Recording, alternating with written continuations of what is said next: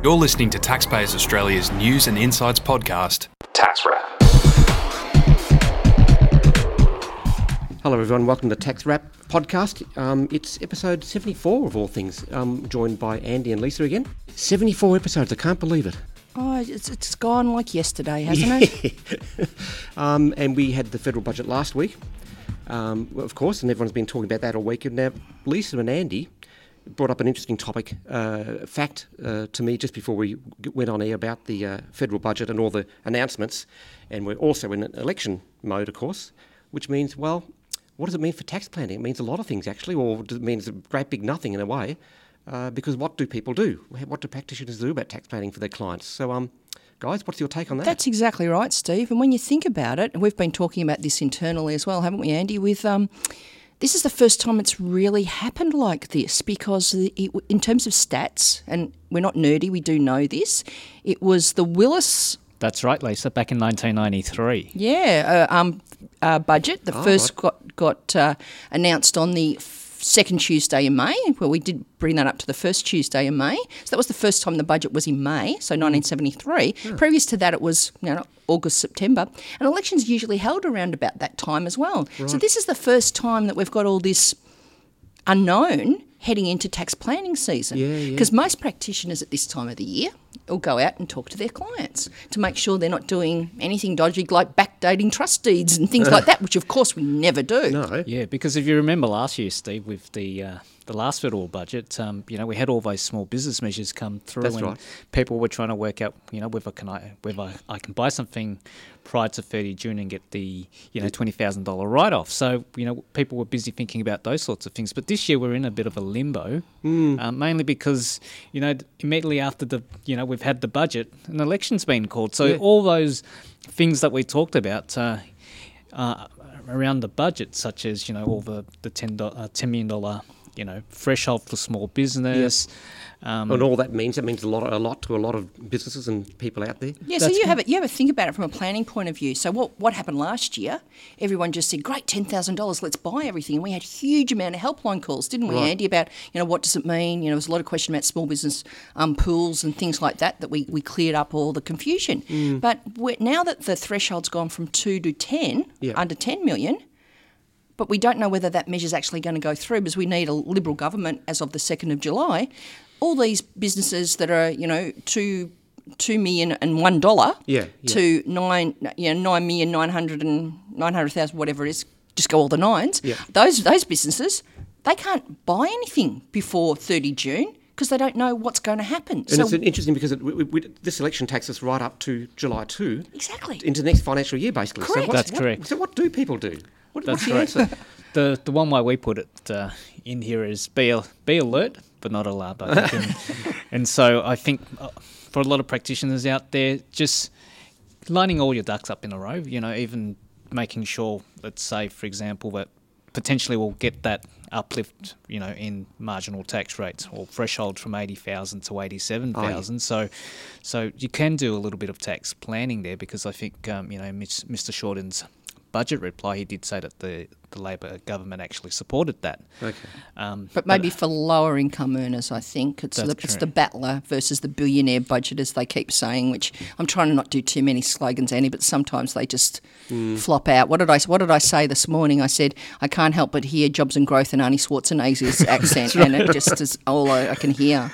Yeah, so it's just one of those things, Steve, where people just need to line their ducks up in a row, tell their clients that, look, these are the potential implications going forward, but without actually pressing any buttons to undertake any form of transaction or to go ahead with things. So it's very difficult, very uncertain times until we hit the 2nd of July. And even then, once the 2nd of July hits and we know who the new government is or whether we retain the existing government, then we've got to make sure that all the legislation goes through Parliament. And, which could take who knows how long, and we don't know what the upper house is going to be constructed.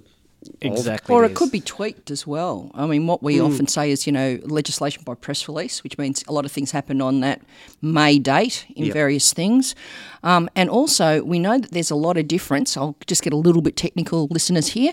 There's a lot of difference between the explanatory memorandum or the exposure draft, I should say, the exposure draft, and what actually comes through in the bill. And of course, then it goes through two two riggers and circuits of the upper and lower houses. So it could tweak from there. So where does that actually leave us? Yeah, I mean, it does really throw a spanner in the works, even with our publication, the tax summary as well. We're still trying to make sure that, it's as accurate as possible. Well, I let it slip at the discussion group last night, Andy, here in Melbourne, our tax discussion group, that, understand our predicament, but we can't have any certainty. So usually we put the tax summary to bed pretty much on the 2nd or the 4th of July it was planned for, but it's so uncertain at the moment, I think we're going to have to delay it to make sure that all our members and all our subscribers to the tax summary get the right document that can last the 12 months. I think everyone would understand that, our subscribers and members and listeners, that tax summary has to be right, and we'll do, as you said, Lisa, I'm glad to hear that you said we will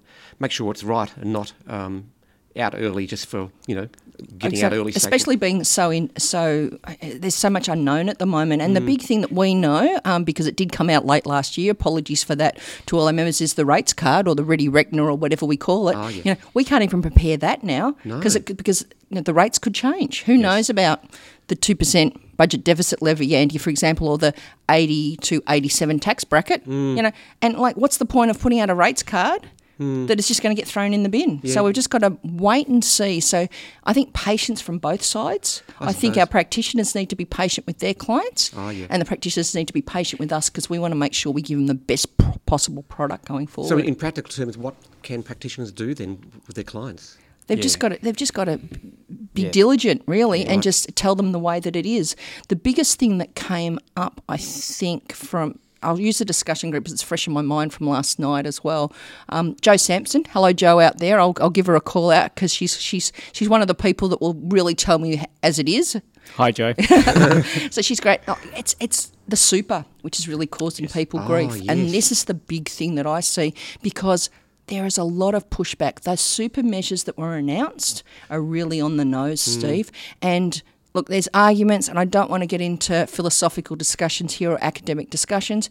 Is it retrospective, given that it's going to go back to 2007, or is it prospective or whatever? Let's not get into that. But what do you advise your clients? Because about 3 months ago, they were saying, the concessional cap's going to change, or what you can have as a deduction into your super fund's going to change. So a lot of advisors were saying, pump and dump, so to speak. Let's put a lot in there now. Right. But if the rules change, what do you do? So you've got to advise them, status quo, do nothing. Right.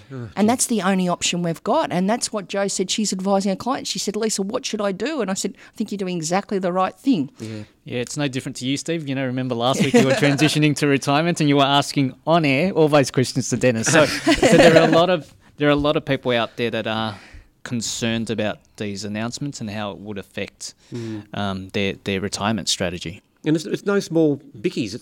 We're talking about a lot of money, and it's a lot of retirement living involved there. So that's really the big issue with all our members as well, Steve. It's everything that comes out when I listen to helpline calls, or just members or non-members that call in, or people that put emails into our info line. They want certainty around their superannuation. Think about yourself. You've just started a tryst, and I think we admitted to that last week. I think, didn't we? Yep. So I hope we did anyway. Otherwise, I'm giving advice over the phone, over the airways, which isn't advised.